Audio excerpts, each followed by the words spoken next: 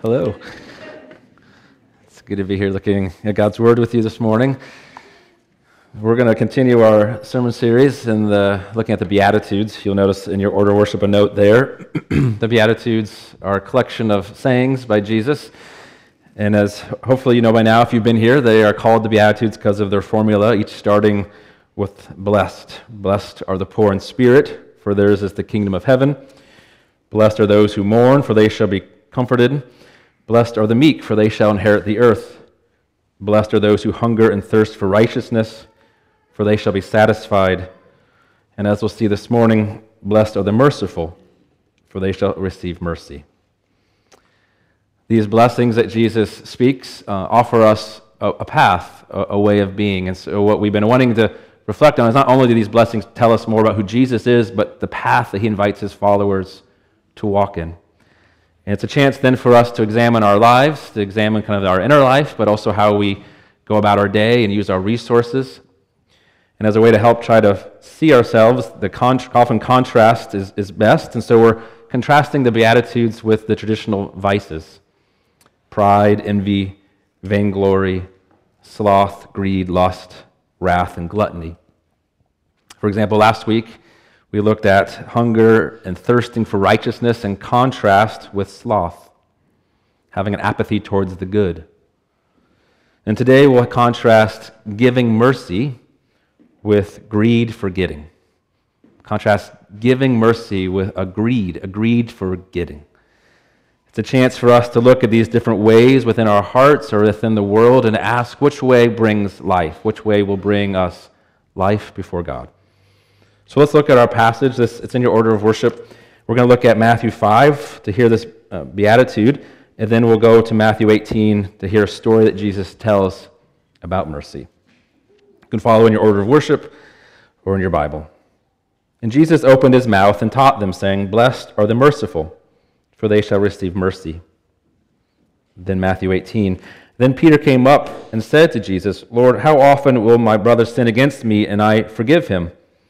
As many as 7 times?" Jesus said to him, "I do not say to you 7 times, but 77 times. Therefore the kingdom of heaven may be compared to a king who wished to settle accounts with his servants. When he began to settle, one was brought to him who owed him 10,000 talents. And since he could not pay, his master ordered him to be sold with his wife and children and all that he had, and payment be made. So the servant fell on his knees, imploring him, 'Have patience with me, and I will pay you everything.' And out of pity for him, the master of that servant released him and forgave him that debt. But when that same servant went out, he found one of his fellow servants who owed him 100 denarii. And seizing him, he began to choke him, saying, 'Pay what you owe.' So his fellow servant fell down and pleaded with him, 'Have patience with me, and I will pay you.' He refused and went and put him in prison until he should pay the debt. When his fellow servants saw what had taken place, they were greatly distressed, and they went and reported to their master all that had taken place. Then his master summoned him and said to him, 'You wicked servant, I forgave you all that debt because you pleaded with me. And should not you have had mercy on your fellow servant as I had mercy on you?' And in anger his master delivered him to the jailers until he should pay all his debt. So also my heavenly Father will do to every one of you if you do not forgive your brother from your heart." This is God's word given for our good. Let's pray. Lord, thank you for gathering us and calling us here in your presence. We thank you also for your word, that you are not silent, that we're not on our own to just seek out finding our own ways. We thank you for the revelation of Christ and of your word. We pray that we would receive it in faith and that by your Spirit you would change us. We ask this in Jesus' name. Amen. Well, as we've been doing in this series, this sermon is going to have 2 parts. The first part will be to look at the Matthew 5 verse just about the Beatitude and to compare mercy and greed. And then we'll look at the second part of the sermon. We'll look at the story in Matthew 18 and see how there is a connection. There's a connection between God's mercy and our giving mercy. So first, let's look at the comparison between greed for getting and the giving of mercy.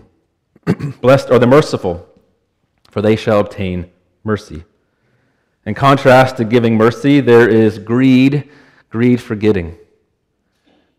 Greed is a word that we are familiar with, I'm sure. But as we reflect on it, as we kind of understand this kind of the way it works in us or in the world, greed is a way of being that gives rise to excessive acquisition. Excessive acquisition or excessive hoarding, holding on to money or possessions. And both those aspects are important. The acquiring, always wanting more, or the holding, not wanting to release what you have. Greed is a temptation for us all. It's for the miser, for the one who wants to keep things close. It's to hold what should be given away.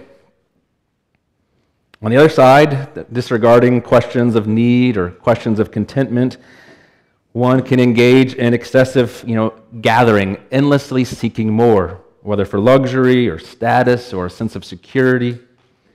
In either way, the Scriptures invite us to see this holding what we should give away or this constant grabbing of more as a path that does not lead to life, as a way of being a thief, grabbing, or holding. Along with identifying this accumulating or holding, Scripture highlights this idea that greed is attractive to us because it offers us so much. It offers a great deal. It makes great promises, inviting us to trust. We know this, right? The thought of us holding it or grabbing more things offers the promise of self-sufficiency, offers us the promise of security, of control, of maybe having a sense that I'm okay. It has a lot that it offers. There was an article recently that I saw titled, "Who Actually Feels Satisfied About Money?" Who actually feels satisfied about money? And the article reads, "The rich are just like you and me. They're broke. Or at least they think they are not rich." It continues, "Try to wrap your head around this stat. According to one survey, just 13% of millionaires think of themselves as wealthy. And what's more, the same study found that even number of members of those who have $5 million or more identify as not rich." And the article is asking, how can that be? Well, it turns out the article suggests that a big factor is one's perception, how we compare to the Joneses, or how they compare to our neighbors, or how we compare to those that we hold up as who we want to be like or better than. And that article is fascinating, but one of the things, the reason I mention it, it points to the elusive nature of money, the elusive nature of wealth. It offers a lot, it promises a lot, but those promises are elusive, and you know this, and I know this, there is never quite enough. We could always have a little bit more.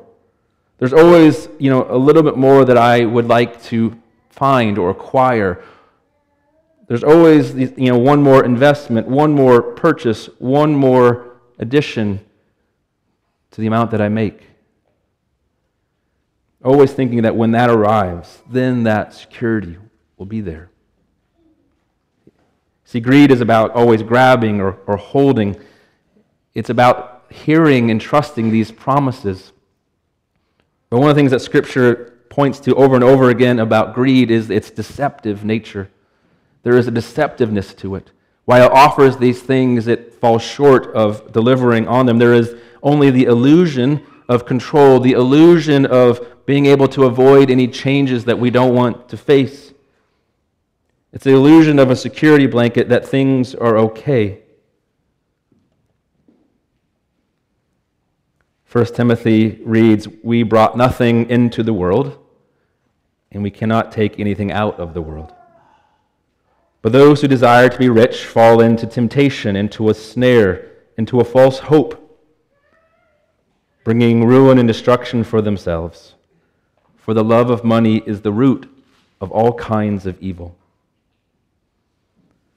The way of greed offers happiness, but it brings fear. It offers control, but obsesses over not having enough. And so if greed is expressed in this excessive desire to get what we do not have, or an excessive desire to have more and more, or a clutching and keeping what we do have, then the opposite virtues, the opposite of greed, are contentment or generosity, or we'll focus on this morning, giving mercy to others. We can think of places in Scripture that speak about this generosity, this opposite of greed, where it says, Scripture says God loves a cheerful giver, that it's more blessed to give than to receive. One of those favorite verses for Christmas morning, right? Wealth enables one to practice the virtue of generously giving away what you have. Scripture calls us to give at least 10% of what we have, an act of protest against the world that would want to define ourselves and our future based in money. The greed promises happiness, it promises control, but it cannot deliver, because the deepest happiness Jesus wants us to see, the deepest blessing, comes from knowing God and knowing God's mercy. The alternative to greed for getting is giving mercy. Mercy, like greed, is a word that we're familiar with, I imagine. But when we consider mercy, if we think about it for very long, we realize it is a depth of mystery, a mystery. Think at its core, mercy goes beyond justice. Mercy goes beyond what is right or wrong. It goes beyond the law or a code, whether it's God's or someone else's. It goes beyond those things. Another way to say this is that greed always falls short of justice. Greed is less than justice, but mercy is more than justice. It is a gift, an undeserved gift. It is a grace from God. And think about how mercy would speak into our situations. One author writes, where justice says punish, mercy says forgive. Where justice says this is a debt that must be repaid, mercy says not that there is no debt, but rather that the debt should be dismissed. Where the law lacks power, mercy has the power to transform and to change. Now, all the Beatitudes are fully expressed in the person of Jesus, and mercy is the same. We can think about how mercy is displayed throughout the Scriptures, in the Old and New. The Scriptures consistently present God's mercy as manifest in His saving His people, in His forgiveness, His deliverance, His restoring us from exile, His hesed, meaning steadfast or loving kindness. In these cases, when mercy is described, mercy has an aspect to it where there was one being moved, that God Himself is even described as being moved in His guts, in His heart, that Jesus was moved because the people were helpless. The Scripture speaks of God in this way, that His heart went out, that His heart broke for the people. This inward feeling, this inward state, though, in mercy leads to action.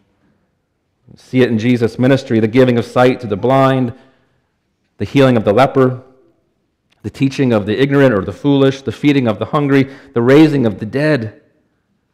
Throughout Jesus' ministry, He is marked as one who shows mercy to those in need, mercy to the sinner, mercy to the helpless.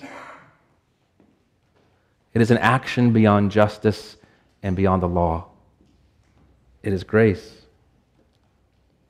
And so part of understanding, though, mercy, especially in contrast to greed, is that mercy affirms and recognizes cost.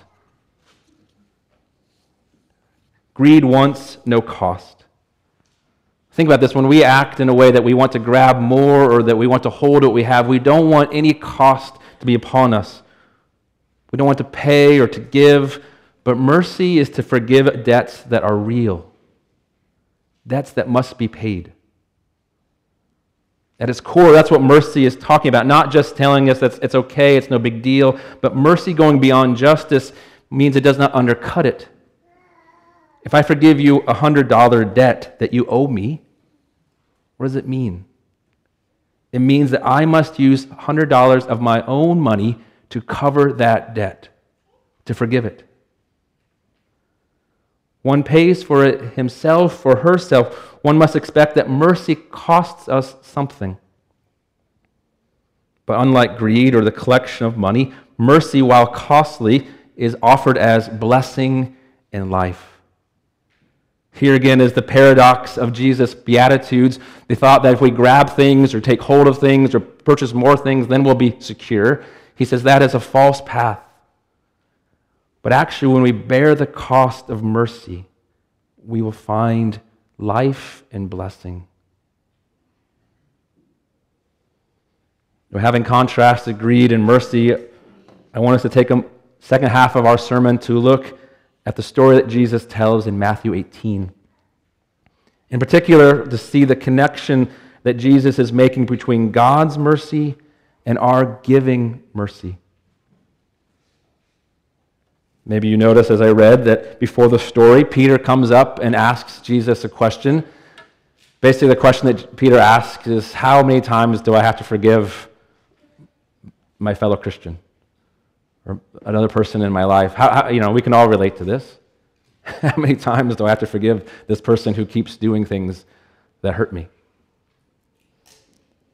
He asks 7 times. It seems pretty good, right? 7 times. But Jesus pushes him further, and depending on the translation, either 77 times or 7 times 7, 70 times 7. Either way, the image that Jesus is using, the number there is to say it is continual. Continual, beyond counting. Jesus is inviting, before he tells the story, he's acknowledging to you and to me and expecting that we will sin against one another. That his people are not perfect, that we continue in our broken ways and hurt one another. And so he's expecting that sin will be part of his people, but also that forgiveness and mercy will be the marks in the midst of that hurt and sin. And so he tells Peter and us this story, usually called the unmerciful servant. And Jesus tells it in 3 brief scenes. Do you notice there's 3 movements? The first one opening with a king who decides to settle his many accounts with his servants, with the stewards who oversee his land. And in the process, a servant who comes who owes 10,000 talents. Now, 10,000 talents is millions and millions and millions of dollars. Some scholars estimate that was beyond the number of talents that were part of the circulation of Jesus' day and his context. He selects a number here, not as a literal number, but as a way to give us a picture of a debt beyond any hope. Do you know that feeling? Like, there is no way this can be repaid. There is no way I can begin to make this right. It's beyond comprehension, and the servant's foolishness, therefore the servant's guilt, his poor handling of what he was supposed to take care of, all of that is laid bare for all to see and for him to feel it. He has come face to face with his bad choices, face to face with his debt.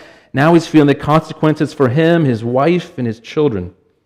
He can't pay, so he and his family and all that he has will be sold.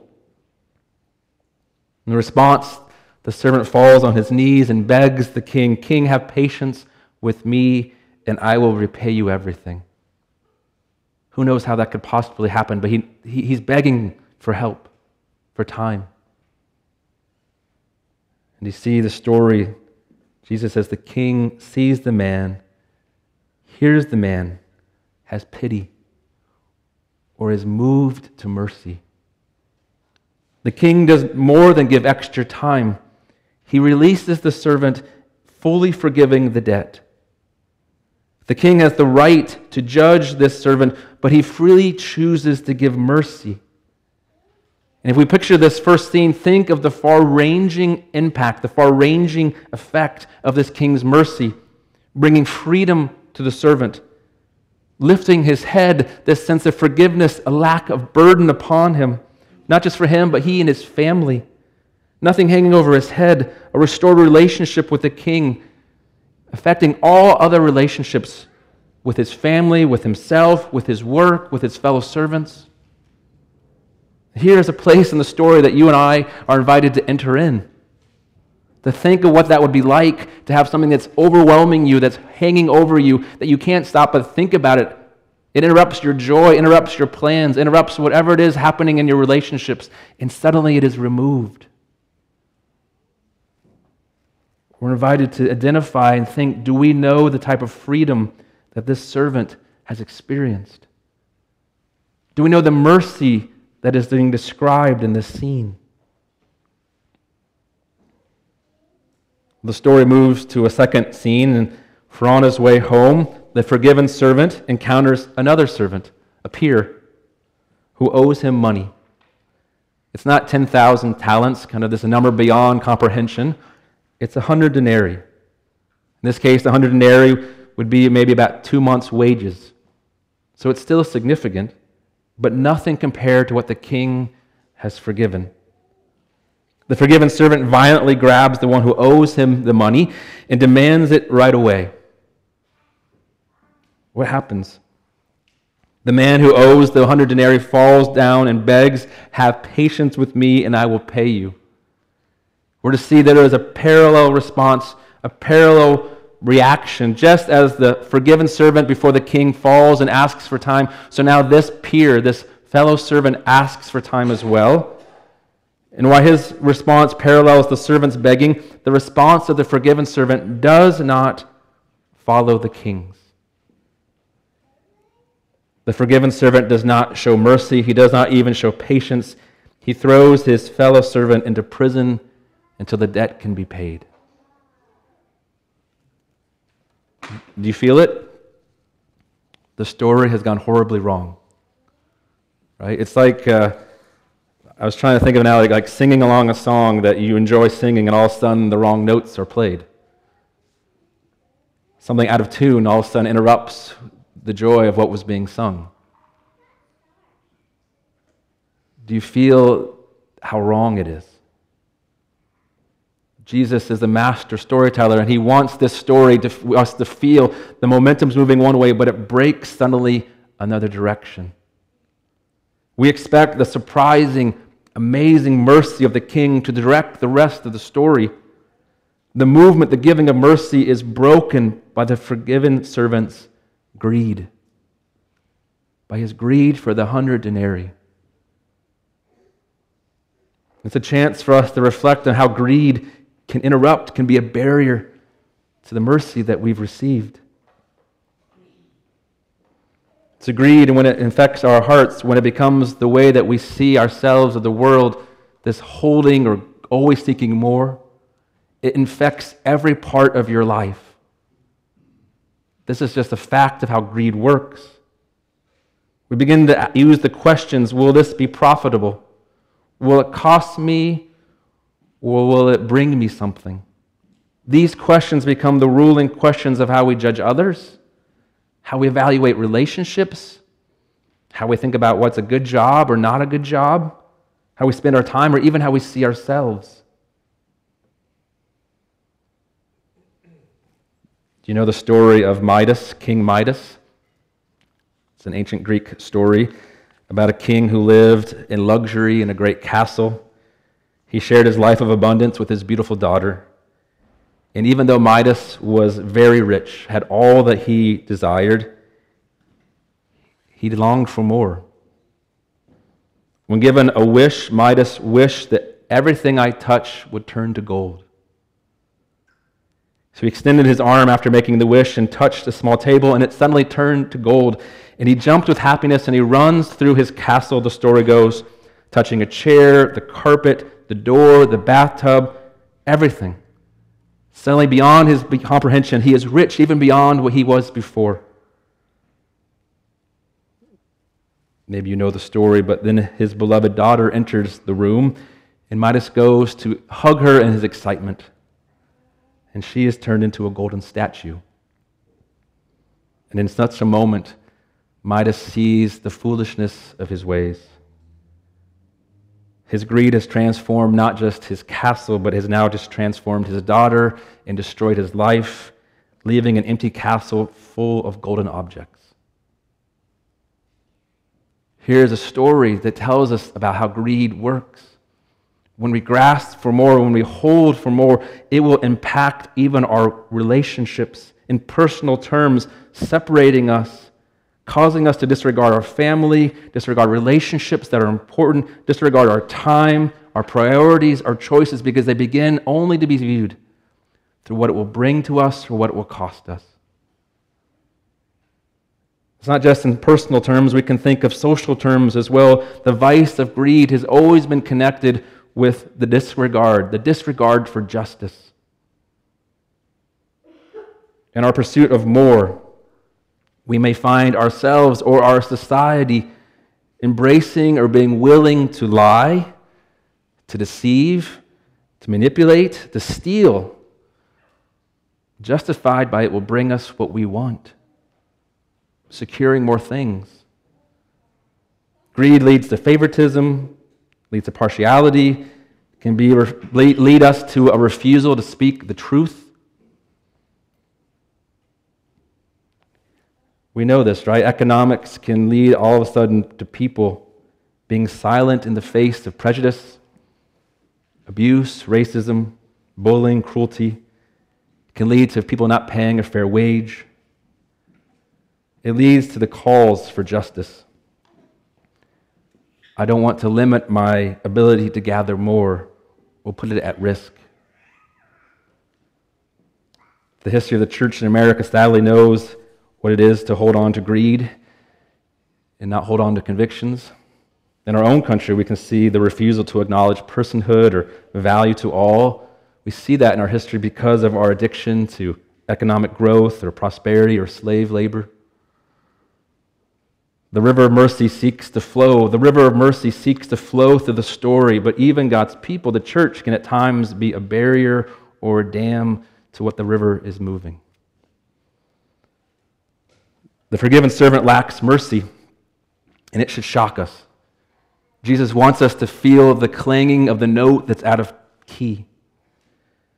But if we're unclear, if we're not so certain how to respond, we just have to look at the scene. Look at the response of the fellow servants who are watching. They are distressed. They are greatly distressed. They're horrified. And it moves to the third and final scene of Jesus' story between the king and the forgiven servant who was not merciful. Upon hearing the report, the king is greatly displeased. He calls the servant in and judges the actions. You wicked servant, I canceled all the debt of yours. Shouldn't you have had mercy on your fellow servant just as I had it on you? Just as I had it on you. As you received mercy, you should have shown mercy. The king acts beyond the law. He acts beyond justice. He gives grace. He gives mercy. And this is the way his people are to be, to act just as I had acted towards you.